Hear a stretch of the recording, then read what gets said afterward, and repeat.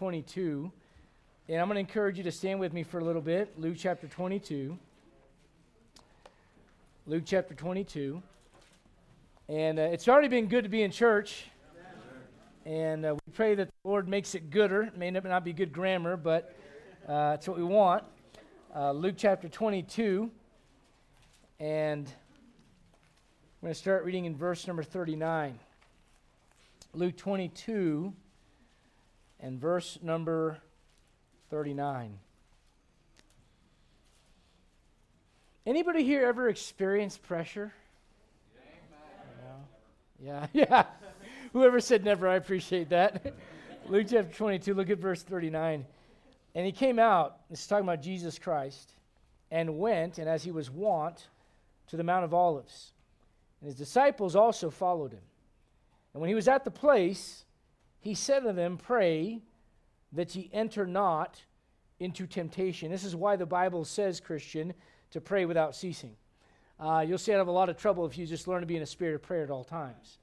He says, Pray that ye enter not into temptation. And he was withdrawn from them about a stone's cast, and kneeled down and prayed, saying, Father, if thou be willing, remove this cup from me. Nevertheless, not my will, but thine be done.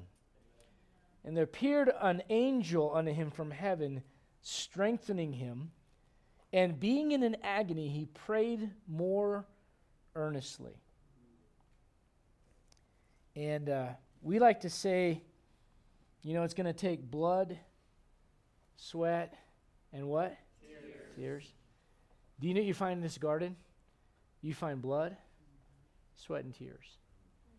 The Bible says his sweat was as it were great drops of blood falling down to the ground. And I think it's interesting and curious that Luke is a doctor. He's a physician. And he's the one that writes, of all the gospel writers, he's the one that writes about this medical condition that Jesus experiences in that garden. The Bible says in verse 45, when he rose up from prayer and was come to his disciples, he found them sleeping for sorrow. It's a good reminder, everyone deals with pressure differently. Some people get depressed and they don't want to get up. That's where the disciples were. And some people, I'll say it like this, one person takes the pressure and keeps going through it. The Bible says in verse 46, he said unto them, Why sleep ye? Rise and pray, lest ye enter into temptation. And while he yet spake, behold, a multitude, and he that was called Judas, one of the 12, went before them and drew near unto Jesus to kiss him. But Jesus said unto him, Judas, betrayest thou the Son of Man with a kiss? When they which were about him saw what would follow, they said unto him, Lord, shall we smite with the sword? And one of them smote the servant of the high priest and cut off his right ear. Jesus answered and said, you see, some people, when they're under pressure, they attack people. Everyone handles pressure differently. Jesus answered and said, Suffer ye thus far. And he touched his ear and healed him. Then Jesus said unto the chief priests, the captains of the temple, and the elders which were come to him, Be ye come out as against a thief with swords and staves? When I was daily with you in the temple, ye stretched forth no hands against me, but this is your hour and the power of darkness. I want to talk to you about performing under pressure. Performing under pressure. I'm going to ask Brother Chad, brother, if you would open us up in a word of prayer this morning. Good to see you, brother.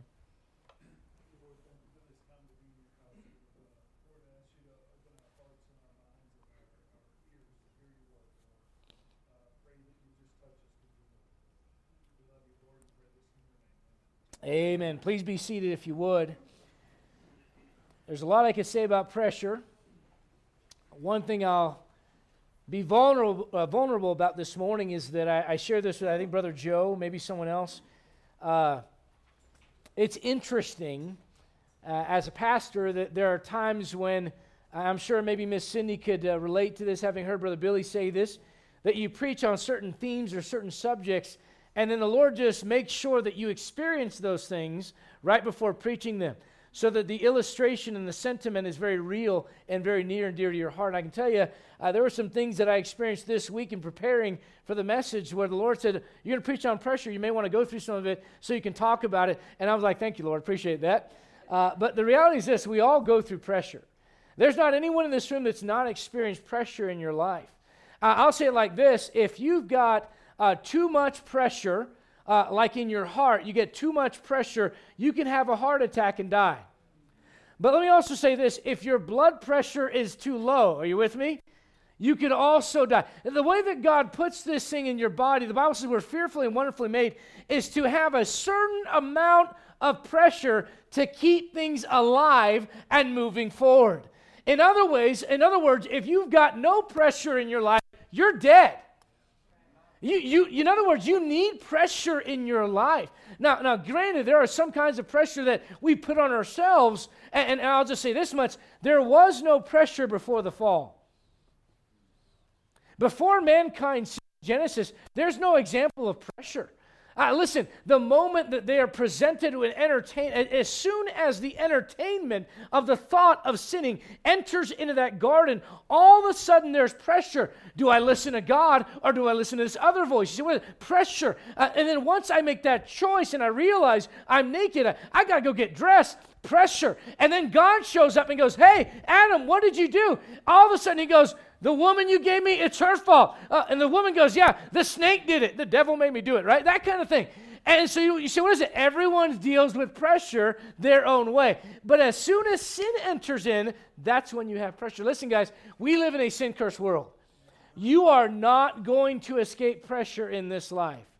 I will say this: commitment equals pressure. And commitment equals choice, which means this: choices you make come with pressure. If you do right, there'll be pressure for doing right. If you do wrong, there'll be pressure for doing wrong. In other words, you're going to have pressure the rest of your life.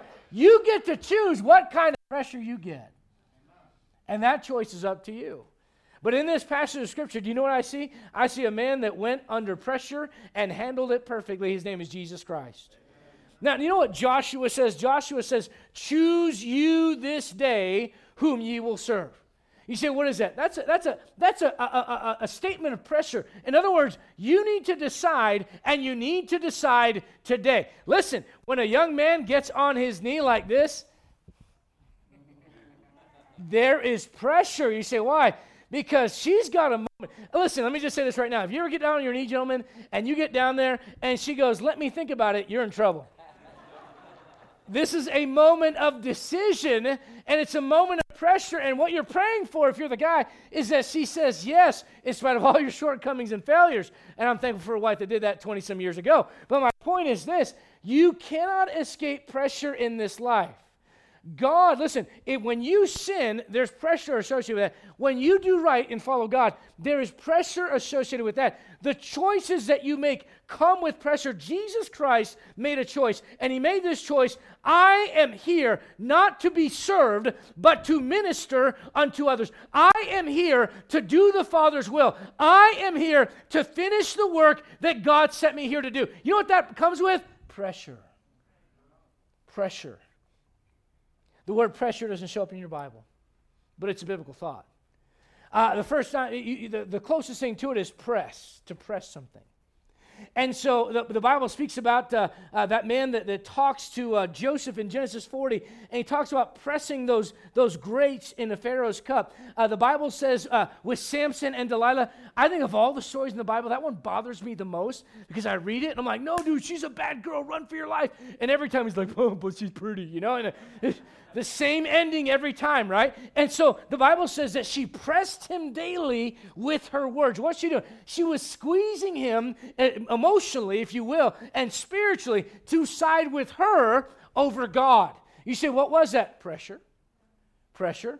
The Bible says that Absalom pressed his father David in order to allow Amnon to come to his feast so he could kill him. What it was that? It was pressuring dad to get what he wanted. Kids are good about that, amen?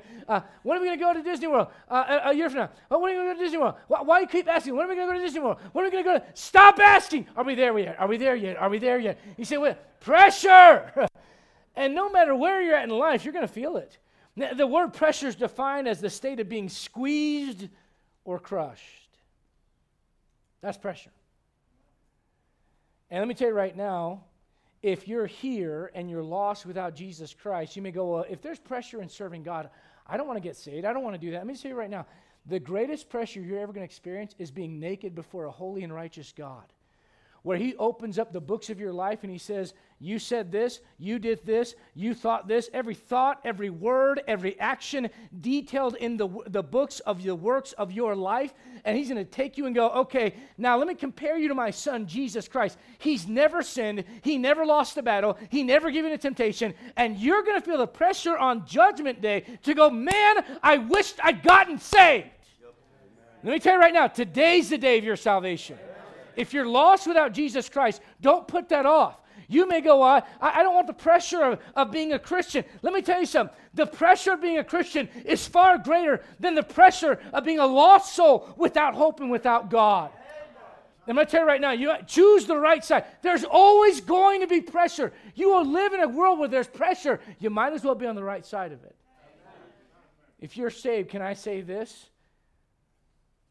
Pressure is oftentimes the result of our own choices, our own expectations, the expectations of others. How about sin? How about assuming that we can do things for people that only God can do? Sometimes though, the pressure is not there because you did something wrong. The pressure is there because you want to follow God. And if you're there this morning, I want to talk to you. If you say, you know what, I want to submit to God's will for my life like Jesus Christ, I want to talk to you about how you can perform under pressure.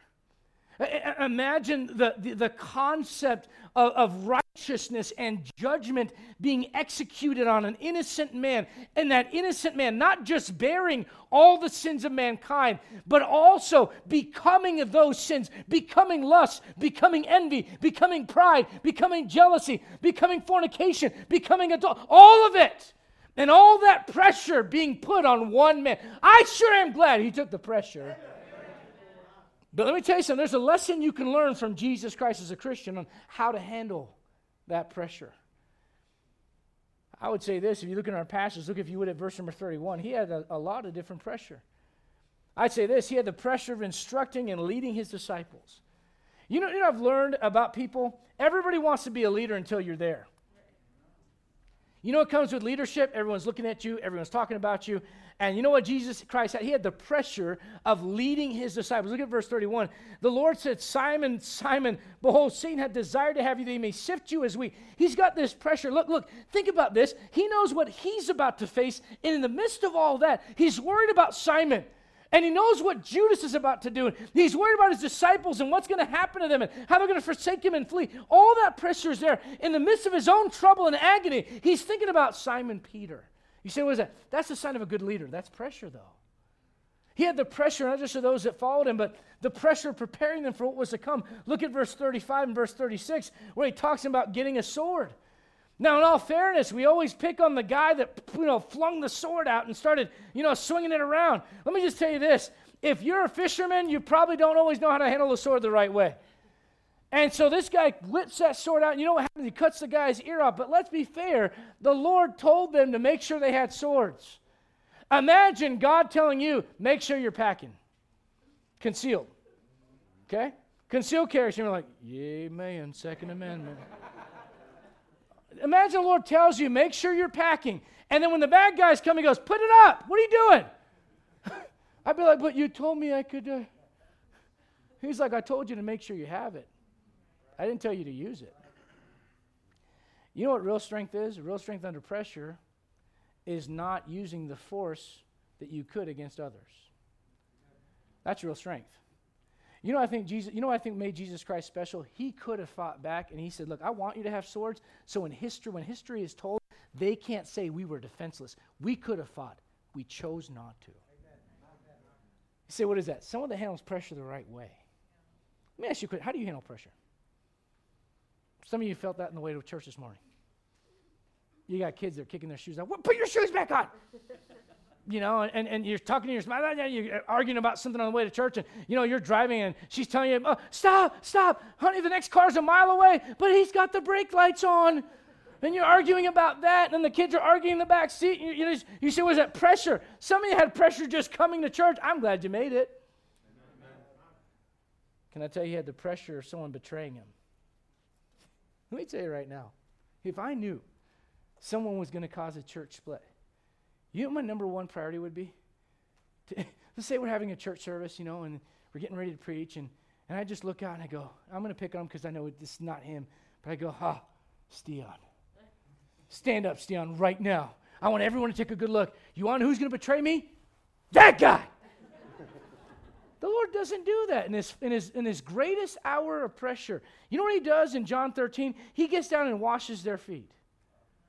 Now, imagine everyone sitting down and they're going, Lord, who's going to do it? Lord, I'd be like, I'll tell you who's going to do it. That guy. But he doesn't make that the main thing. You know what he makes the main thing? What he came to do. He stayed calm and cool under that pressure. Why? Because he knew why he was here. Christian, do you understand why you're here?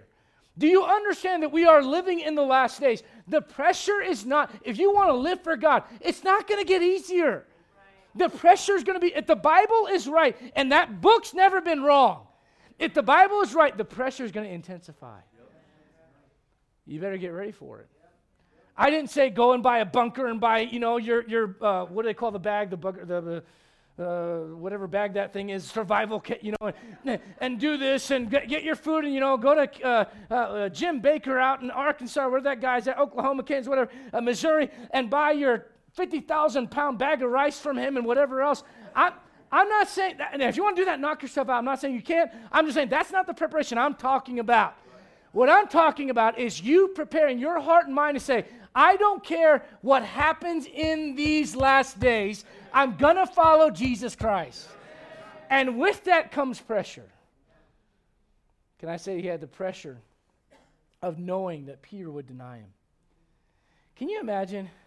And by the way, this is ministry. Hey, that's a bad direction. Hey, you probably shouldn't go down that road. Hey, let's not do that. Blah. Pastor, why didn't you tell me? The Lord tells Peter up front, hey, let me tell you, the Satan desires to have you, to sift you as wheat. And in the same chapter, Peter's like, oh, yeah, I got that, yeah. In the same chapter, cock-a-doodle-doo, and he's looking around going, I blew it. You did blow it. You know why? Because you weren't prepared, because you didn't know why you were here. And the moment came and the pressure came and you buckled.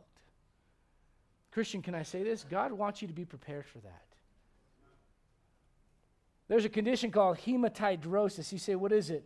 It's a very rare medical condition, and doctors really still to this day don't completely understand it, where people, and Jesus isn't the only one to go through this, there are historians that have written about other people, and it's happened within the last century, people that are under such severe trauma and distress and agony that literally the blood vessels burst within their skin, and out of that sweat comes blood as well.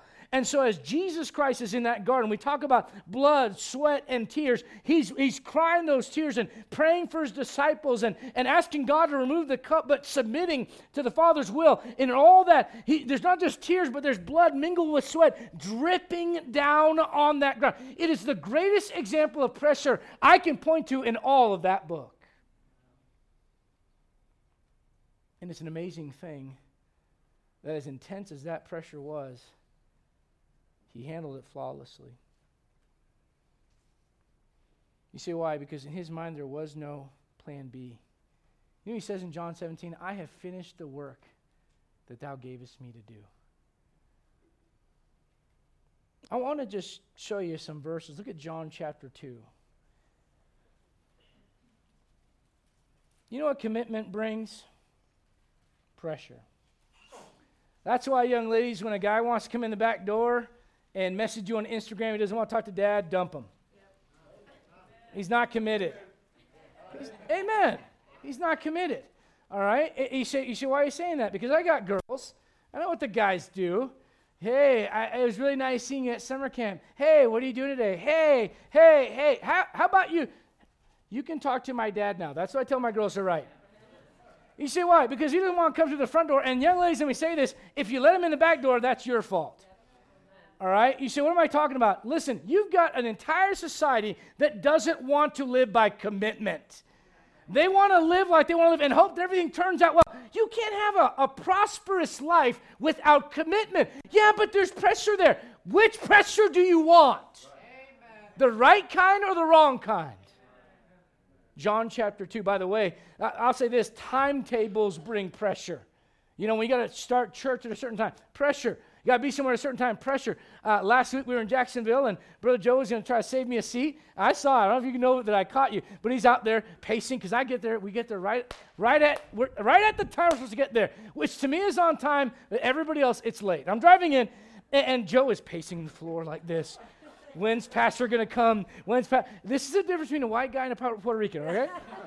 I'm like, we got plenty of time. And I can just see the great sweat drops of blood coming down Brother Joe's face, being worried about what time am I going to get to sit down next to my future bride. I'm missing quality time with Tara for you. You better get here quick. He never said that, but he said it. Look at John chapter number 2. John chapter 2. Can I just show you a couple things? We're going to take a real quick trip to John. John chapter 2, look if you would at verse 4. Jesus saith unto her, Woman, what have I to do with thee? Mine hour is not yet come. Look at John chapter number 7. John chapter number 7. Verse number 30. Then they sought to take him. John 7:30. Then they sought to take him, but no man laid hands on him. Why? Because his hour was not yet. There was pressure the entire ministry of Jesus Christ, evading certain opportunities. Why? He could have made himself a king. They wanted to make him a king at a certain point. That was appealing to his flesh. It would have been a lot easier than having to go to a cross, and yet he didn't succumb to that. Why? The hour was not yet come. What was that? Pressure. But if he gave into that, you and I would not be here right now. Look at John chapter 12. John chapter 12. And eventually this hour comes. John 12. Look, if you would, at verse number 23. John 12, verse 23. And Jesus answered them, saying, The hour is come, that the Son of Man should be glorified. Look at verse 27, same chapter. Now is my soul troubled, and what shall I say? Father, save me from what? His whole life's purpose. It was all wrapped up, and it all culminated in this 1 hour. And that's what we're reading about in Luke 22. Him knowing that this is the end of the road. Let me say this. His death brought you life. And if you want to bring life to others, you're going to have to learn to die to yourself. And there'll be moments of your life where you want to go in a certain, and there's pressure from the world, and there's pressure from your flesh, and maybe pressure from the devil, and yet there's pressure from the Holy Spirit of God. Go in that direction instead. You'll like the outcome a whole lot more. Look at John chapter 19. John chapter 19. John 19. You know, I love this. I'm not picking on people in construction, but there's a lot of variables in construction work. There are. Not picking on. But you ask him, how long will this project take?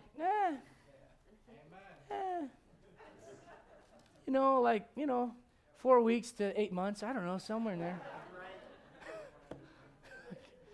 Okay, I wish I could do that. We'll start at 11. Maybe we'll get here by 4 o'clock. I don't know. You know what Jesus did not say when he hung there, taking his last breath? He didn't say it's almost done. He didn't say I almost finished. He didn't say, I'll wrap this up at another time. I am so glad. Look at verse 30 in that chapter. I'm so glad that when he hung there, he said, it is finished. There was all this pressure leading up to that moment on the cross. how was he able? You say, well, he's God. Yeah, but you're dismissing that he was man. Therein lies the mystery of godliness. God was manifest in the flesh. And he was in the flesh, which means he had a choice to be more, let's be honest, more like we are when we're under pressure. Listen, you know what some of you do when you're under pressure? Stuff comes out of your mouth that you wish you could take back. Amen. You know what some of you do when you're under pressure? Bitterness. Oh, yeah, well. You know what some of you do when you're under pressure? Blame game. They're at fault. Yeah, they're at fault, and they're at fault. And the reason that I'm this way is because of them, and because of the man, and because of whoever else. Not because of anything, because of me. You see, was it pressure? Pressure. I am so thankful for a Savior that says, Father, forgive them, for they know not what they do. I read that and I go, I don't know, Lord. I know what I was doing. And the Lord looks at it and goes, but you really don't. I'm thankful for a Savior like that.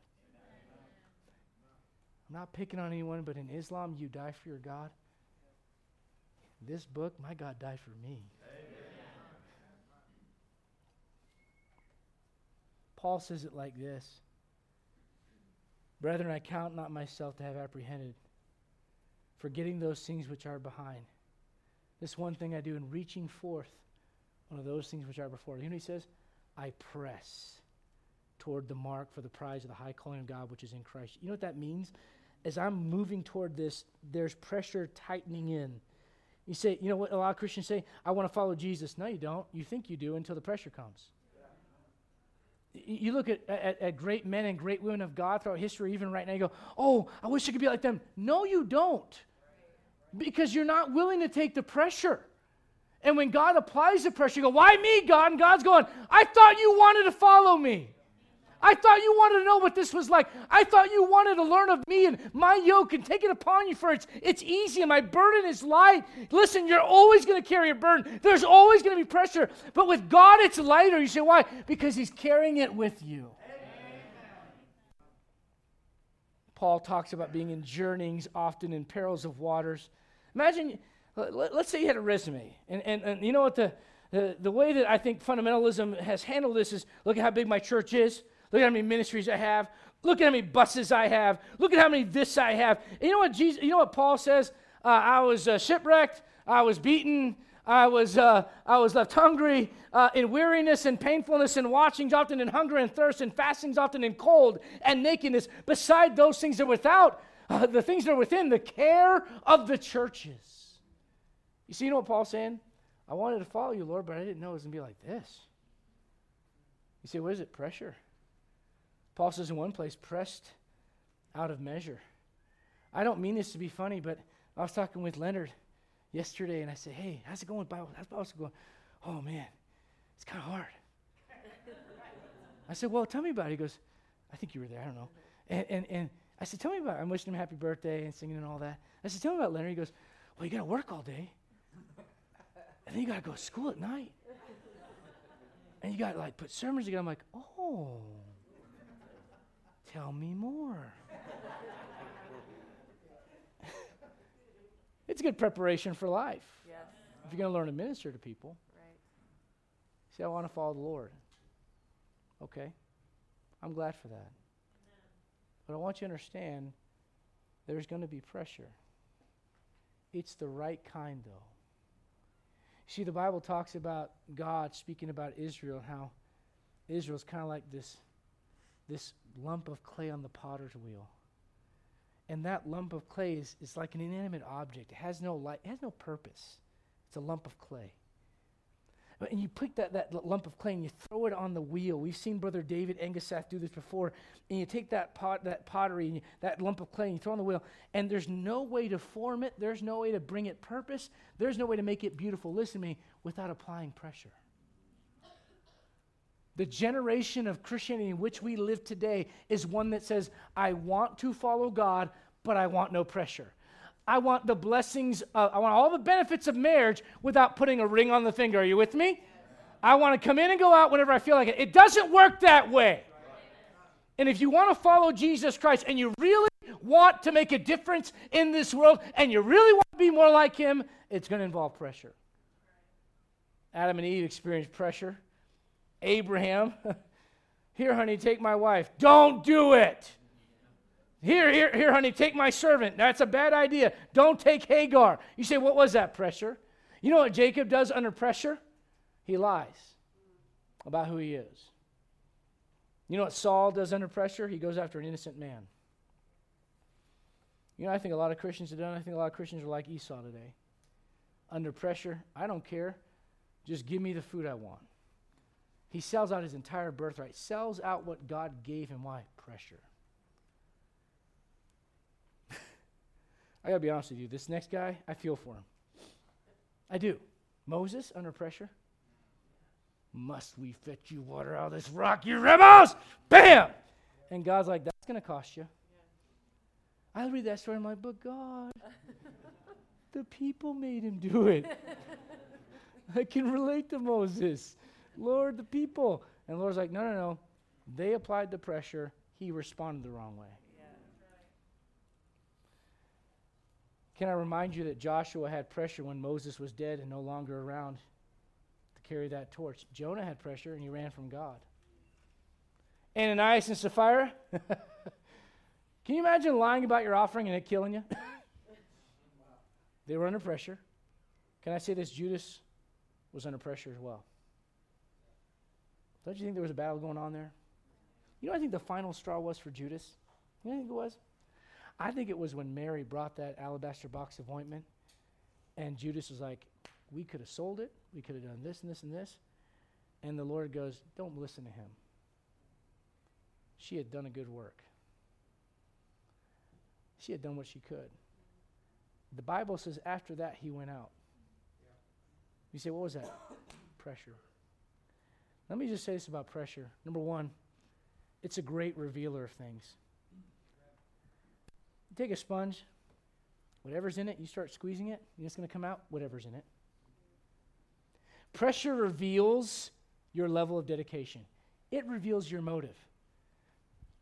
Imagine you have you have church people over to your house and have fellowship. That's a good thing.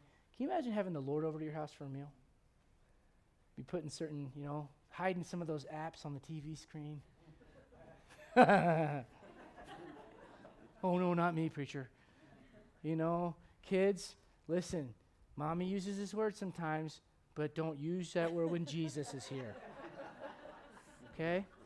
Now, all right, listen, we're going to talk about some stuff. We're going to talk about Sunday school. We're going to talk about this and that. But I don't want you talking about the argument Mommy and Daddy had yesterday, okay? Jesus doesn't need to know about that. I mean, there'd be a lot of there'd be some pressure associated with that, would you not say? Listen, the Bible says that Martha received Jesus into her house. You know what that means? She's the one arranging everything. Let me say it like this. If you're the one making the arrangements, you don't get mad at other people when they're not doing stuff that you committed to doing yourself. So Martha received Jesus into her house, and then when Jesus gets there, Mary's sitting down and listening to Jesus, and it's almost like you can just sense the jealousy. Listen, I've got girls, I've got sisters, and they compete, and man, I can see it. I can just see Mary and Martha. I can see Martha going, are you kidding me? Here I am. I working my tail off, running around, making the meal, cleaning the house. And the Lord is just so infatuated. Little Mary had a little lamb. There she is. And everyone loves Mary. You folks that lived in the 70s, Marsha. All right. Mary. All right.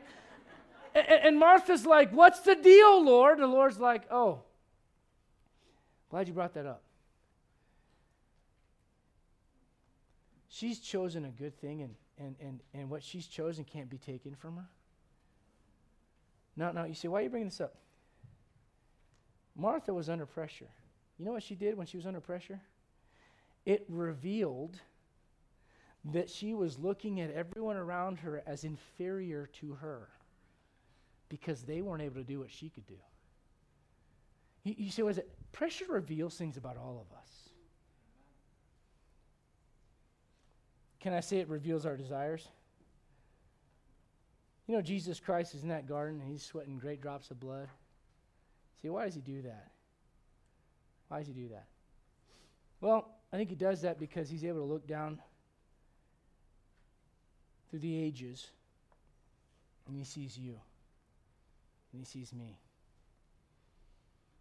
And this is the reason that Jesus Christ came. It was the fulfillment of his desire to live out the Father's will. This is why he says, not my will. Let me just say this. This is typically where most of us, when you're put under that kind of pressure, a lot of people, they snap. And then, here's where it gets worse. Let's be honest with ourselves. We do this. Not only do you snap, but then you justify what you're about to do by the pressure that you've just experienced. Yep. Well, the reason I did this, you know what pressure does? It reveals what you really want. You know what some people want? They want an excuse to do things that they know are harmful to them, that they know are against God, to go in a certain direction. Well, but the reason I did that was because of the pressure. Hey, I got an example for you that shows you don't have to do that. And you know what it really boils down to? What do you want? One of the hardest things to figure out in marriage is you ask your wife, what do you want to eat? Oh, I want anything. You know where anyone who's married knows where I'm going with this. Anything. Okay, well, let's go here. Oh, but that food is just so heavy. Okay, well, then let's go this place. Oh, that's not on my diet. Can we go this place? Last time we went was a bad experience. Would you like to pick? I just wish you knew me well enough to know what I wanted. Can I get a witness? Thank you. You know what pressure does, though? It shows what you want. Not my will, but thine be done. You know, you learn whether you actually want that in moments of pressure. Can I say this? Secondly, pressure is a great reminder. Look, if you would, at 2 Corinthians chapter 4. Pressure is a great reminder. See, what's it a reminder of? You know what pressure is a great reminder of? The fact that the pressure itself is temporary. You know what I love about bad days? The same thing I hate about good days. They come to an end. Yeah. Like the thing about bad days that I love is the thing that I hate about good days. Nothing is forever down here. Right. And so when you're going through pressure in your life and you want to go in a certain direction, can you just stop for a moment and remember that pressure is there sometimes to remind you, we're not there yet. We haven't reached that golden shore. We haven't gone to the other side. There's going to be pressure because we are living in the land of temporary right now. Amen. That's right. Don't sell your birthright out for a stinking meal. You know what hunger is? It's something that comes and goes. You ever been hangry? Don't lie in church. Yes. And just like everything irritates you. You know, and your wife's like, how you doing? I'm fine. My wife's literally told me, you just need to eat. And I'm like, I don't need to eat. And she says, here you go. Oh, hey, baby. True story. Yes. Can I say this about hunger? It's short-lived. It's there and it's gone. But the stupid things you say when you're hungry can last a lifetime. See, you have to learn to get hold of this. God allows pressure in your life to remind you this is the place for pressure. And it's short-lived. Your life is a blip on the radar. You will live, have a job, maybe retire, die, your house will go to someone else, and the world will forget you were ever here. Yeah. And God cares about every detail and every moment of your life. And he brings you through these moments just to remind you at times, hey, what you're going through is temporary. But what I can bring out of it can last forever. Look at 2 Corinthians chapter 4. Look, if you would, at verse 17. For our, what kind of affliction? Light affliction. It doesn't feel that way, though, does it? Sometimes it's like, man, this is going wrong, and this is going wrong, and I got pressure from this, and the pressure from the boss, and pressure from the spouse, and bill pressure, and financial pressure, and spiritual pressure, and emotional pressure, and all that. And listen, Lord, Paul, through the inspiration of the Holy Spirit, says, it is light affliction, which is but for a what? Moment. Doesn't feel like it. Can I say this, and I mean this sincerely? Some moments could last years. It's still, listen to me, it's still just a moment in light of eternity.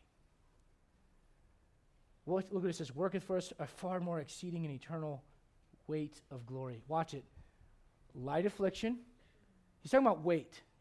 Right? I don't know if we do this in kilograms, Brother Stian. I don't know if we do this in pounds. I'm not sure, but I know this much. The affliction is light. The glory is heavy. Amen. See, there's weight up here. He goes, this is light, but boy, look at that. Look at verse 18. While we look not at the things which are... See, here's what the Christian life is about. It's about a trade-off. It's about trading the temporary for the eternal.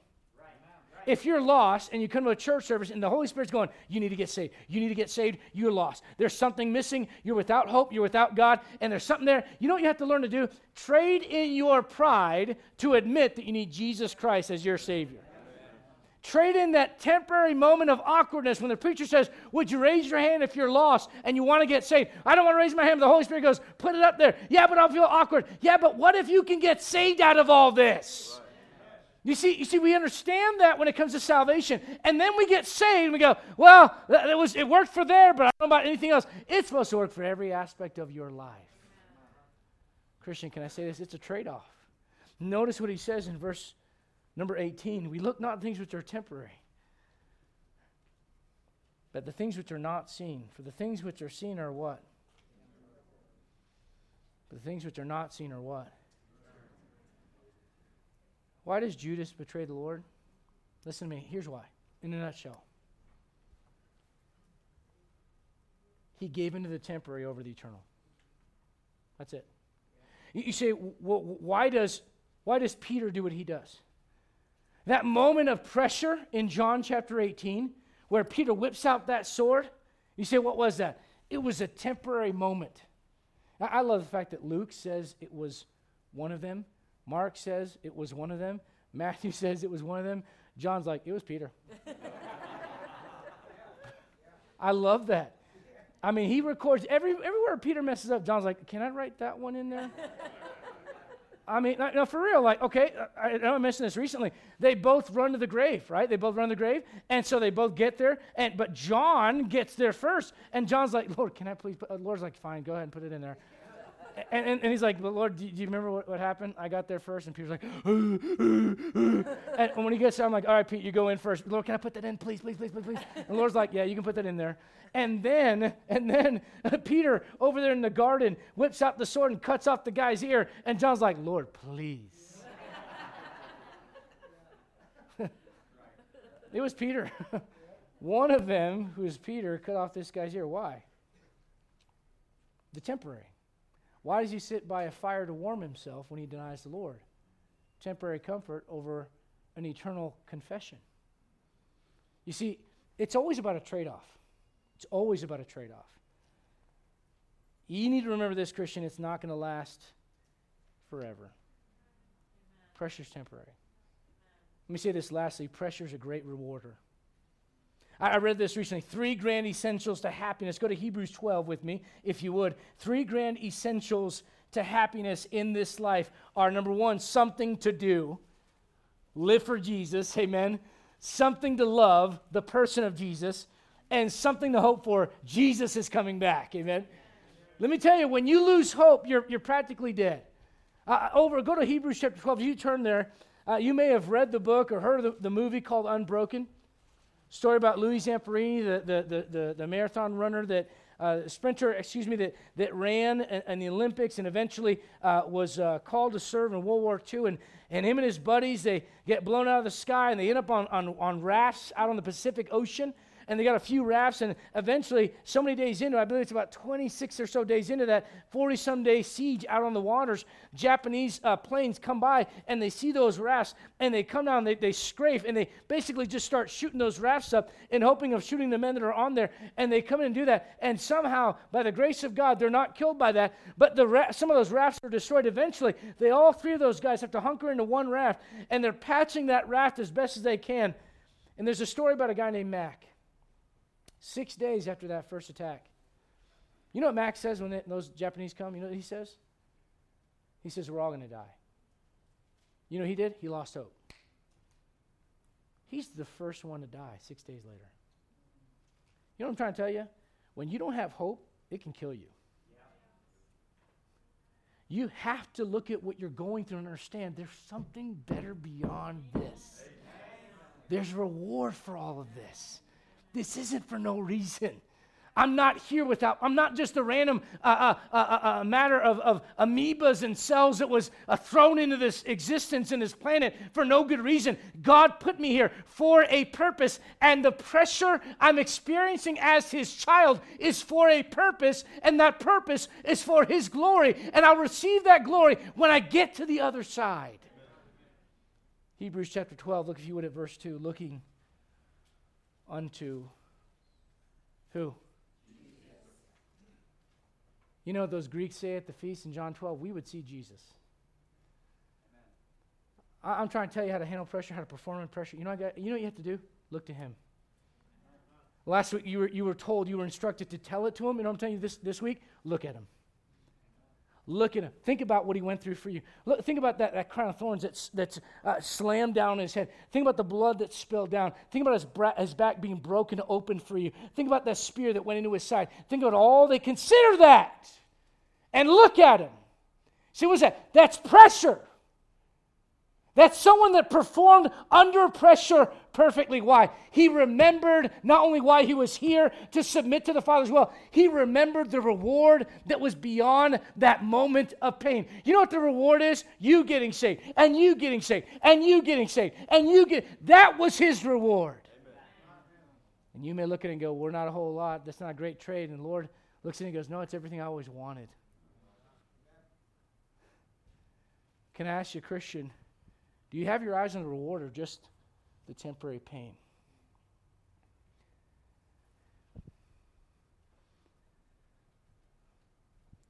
I think a lot of Christians quit before they ever get started because of this issue right here. The pressure comes and they cease from following Jesus Christ. The Bible says, who for the joy that was set before him endured the cross. Listen to me. He did not enjoy the cross. He endured it because there was joy set where? Before him. He had his eyes on the reward the whole time. Where are your eyes today?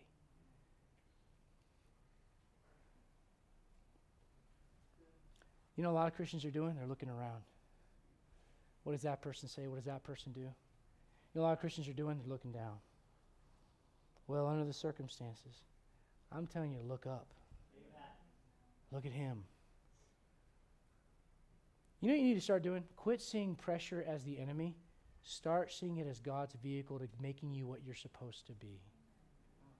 You realize when you came in this world, you're in Adam's image. And the moment you got saved, his goal is to conform you and shape you into his image. That takes pressure. You're not naturally there. You say, I want to be more like him. Oh, to be like thee, blessed Redeemer, pure as thou art. You want to be like him? Endure the pressure with joy. Listen to me. The reward set in front of you. You don't have to do this. Parents, you don't have to do this. This is just something we do. Recently started doing this penny thing. And you get so many pennies for things that you do around the house, you have to do them right. And you get extra pennies when you go, Mom, do you need help with anything? I mean, I could be playing Nintendo or I could be outside playing, but what do you need help with right now, Mom? How can I help you? You gain these pennies. And boy, I'll tell you what, our kids are like, I can't wait to use those pennies. You know what? I guarantee you, that young man does not wake up and go, yay, I get to clean up chicken poop today. He doesn't care about the poop. He doesn't want that. But he knows he has to go through, listen to me, the poop to get to the penny. Everyone wants their penny. Nobody wants to go through the poop.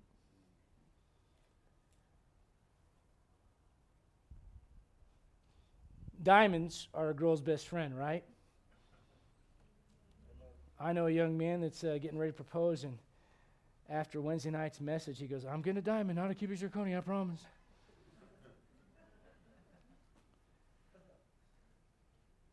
Diamond formation occurs when carbon deposits deep within the earth, approximately 90 to 125 miles below the surface, are subject to two things: high temperature and pressure.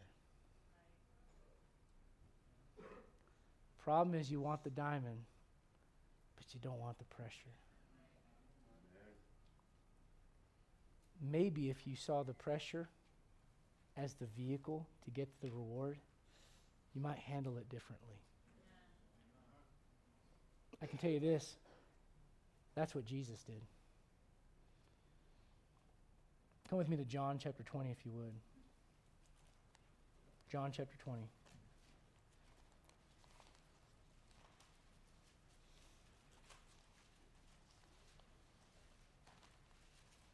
For those that were counting,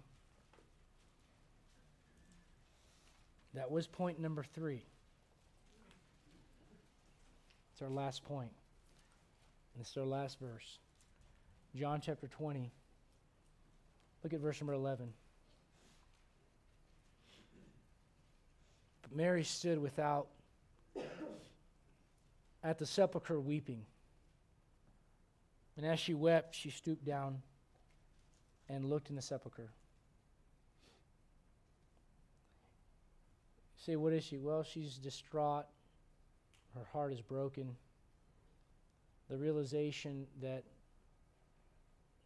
the one that would bring the promise and the hope to all of mankind of eternal life was seemingly dead.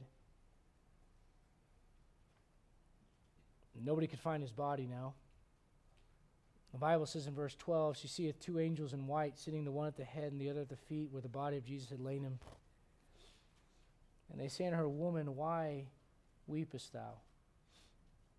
She saith unto them, now you got to understand, we look at this and go, oh, she's excited to be at the grave because it's empty. No, no, no. Her heart's broken because as of right now, all they know is the body's gone. They don't know about a risen Savior. You have the benefit of knowing that. She brings her story to these men.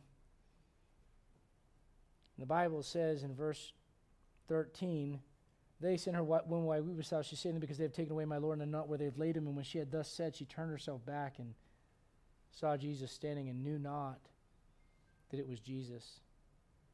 Jesus saith unto her, Woman, why weepest thou? Now you might be, if in her shoes, you might be tempted to go, I just got done telling those guys, right? Why I'm upset. I really don't want to talk to some random stranger again about this.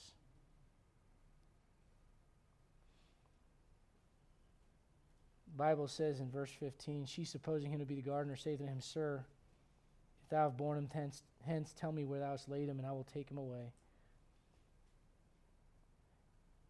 So what do I read in these verses? I read about someone who is kind of frantically looking for her master, for her Savior, for her Lord. I say it like this, she's kind of under pressure. Kind of like if someone did take his body, I've got so much time to find it. I got to find him. I got to find Jesus. I got to find Jesus. If you're going to be under any kind of pressure, that's a good kind of pressure to be under. I need to find him. I need to find him. I need to find him. Where is he? The Bible says, he says, Mary. Speaks her name. And she goes, Master. What are you getting at, preacher? If I could close with this thought.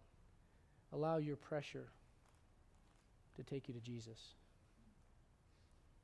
Because the Bible says after this experience, she was filled with joy. We want the joy. The joy comes from finding Jesus. But there's pressure to get you to him. Let's all stand, every head bowed and every eye closed.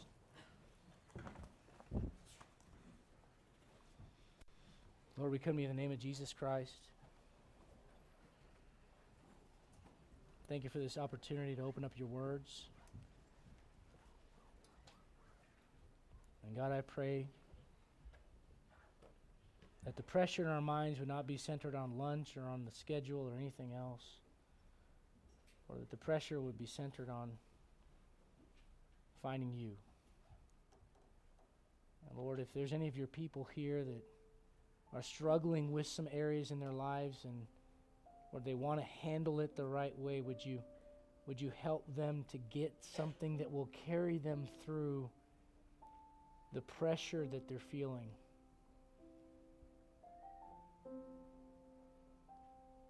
Lord, if there's one thing I've learned in the last few years of ministry is that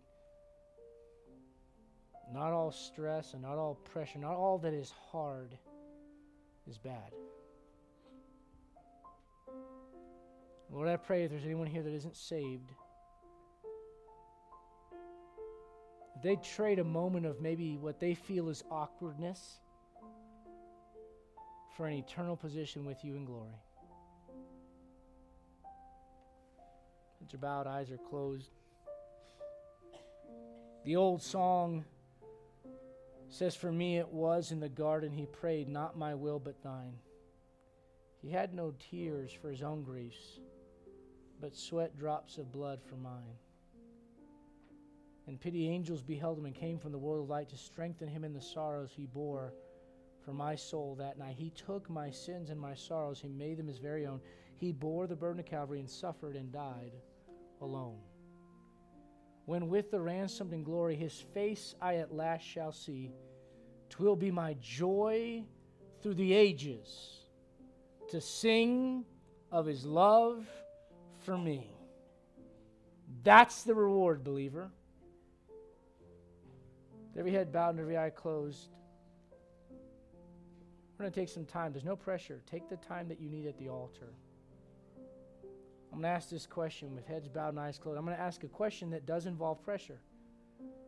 It's a question of decision and choice. If you're here and you're saved and you know that you're bound for heaven, you know that God is your Father and that heaven is your home, would you just say, "I'm one of them. I'm on the Lord's side. I'm going to lift my hand in testimony that I'm a believer"? It's the majority of the hands here. That's great. Let me ask this question. If you're here and you could not raise your hand, heads are bowed, eyes are closed, but I'm going to pressure you a little bit. And I'm going to ask this question. If you're here and you're not saved, would you be honest enough with God and with yourself to slip your hand up and go, "Preacher, I'm not saved, but I'd like to be. I don't know that heaven is my home. I'm not sure where I'm going when I die." I'm not trying to talk anyone out of their salvation, but if that's you, greatest thing you could do today is lift up that hand and do something about it. Anybody here like that? I won't point you out or drag you down to the altar. That's not how it works. But I'd like to pray for you. Maybe you're a preacher, well, that's a lot of pressure. How about this? Heads are bowed, eyes are closed.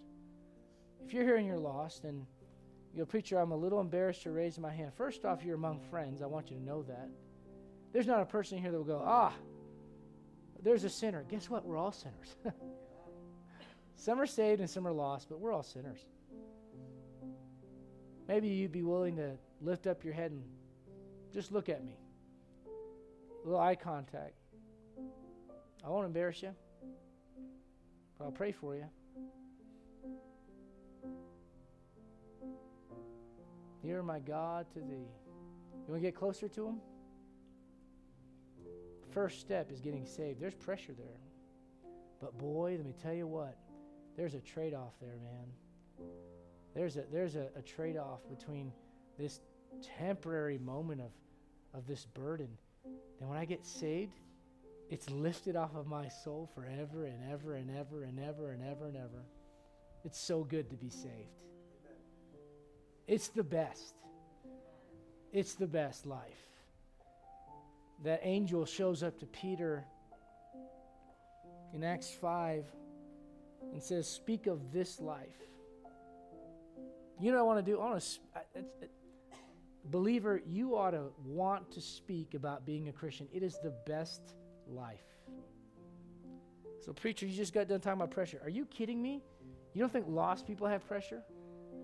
They got the financial pressure and the emotional pressure and the family pressure and the social pressure and all the kinds of pressure that exists in this life, but they've got no comforter. They got no outlet. They got no one to carry the burden with them. You know what the Bible says about Jesus Christ? He's in the yoke with you. We're no longer an agricultural society. When I say yoke, I'm not talking about an egg yolk. I'm talking about two oxen plowing in the same direction. And the Lord says, "Hey, I've got this side. Come on, let's go." I'm telling you, it is the best life. When I consider all that God has done for me, yeah, you say there's immense pressure. Sure. Yeah. There's immense pressure in business and it's short-lived, and there's nothing to show in eternity for it. There's immense pressure with family. Same goes, but man, let me tell you something. Pressure that comes from following Jesus Christ, that reward lasts forever.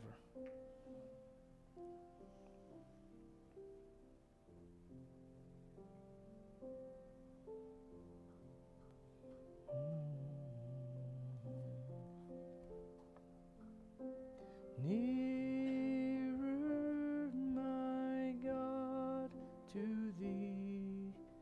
Nearer, my God, to thee. Nearer to thee. Amen. Hope you got something from the Word of God this morning. And thank you for coming. Thank you for honoring us with your presence. And if you can make it back, if you're here, Wednesday night, 7 o'clock, we'll be learning about the sword of the Spirit and talking about the whole armor of God again. And again, don't forget, next Sunday we have our missionary friends from Australia, the Young family, Brother Jason and his wife. Looking forward to that. As you leave today, remember the message. Carry it with you this week. You might find, if you're anything like me, that when you hear a message or you prepare for a message, that you might be getting ready for something in your life. And it'd be something to just put in your back pocket and use when needed. Amen. On your way out, don't forget to grab some of these and some gospel tracts as well. And invite someone to church. Invite them for Christmas candlelight service as well. And let's go out there. Let's make a difference. You say there's going to be pressure. Yeah, there's pressure when you go out there. But, man, if you're following Jesus, it'll be the right kind. So I pray that we see you Wednesday night, 7 o'clock. Let's close with a word of prayer.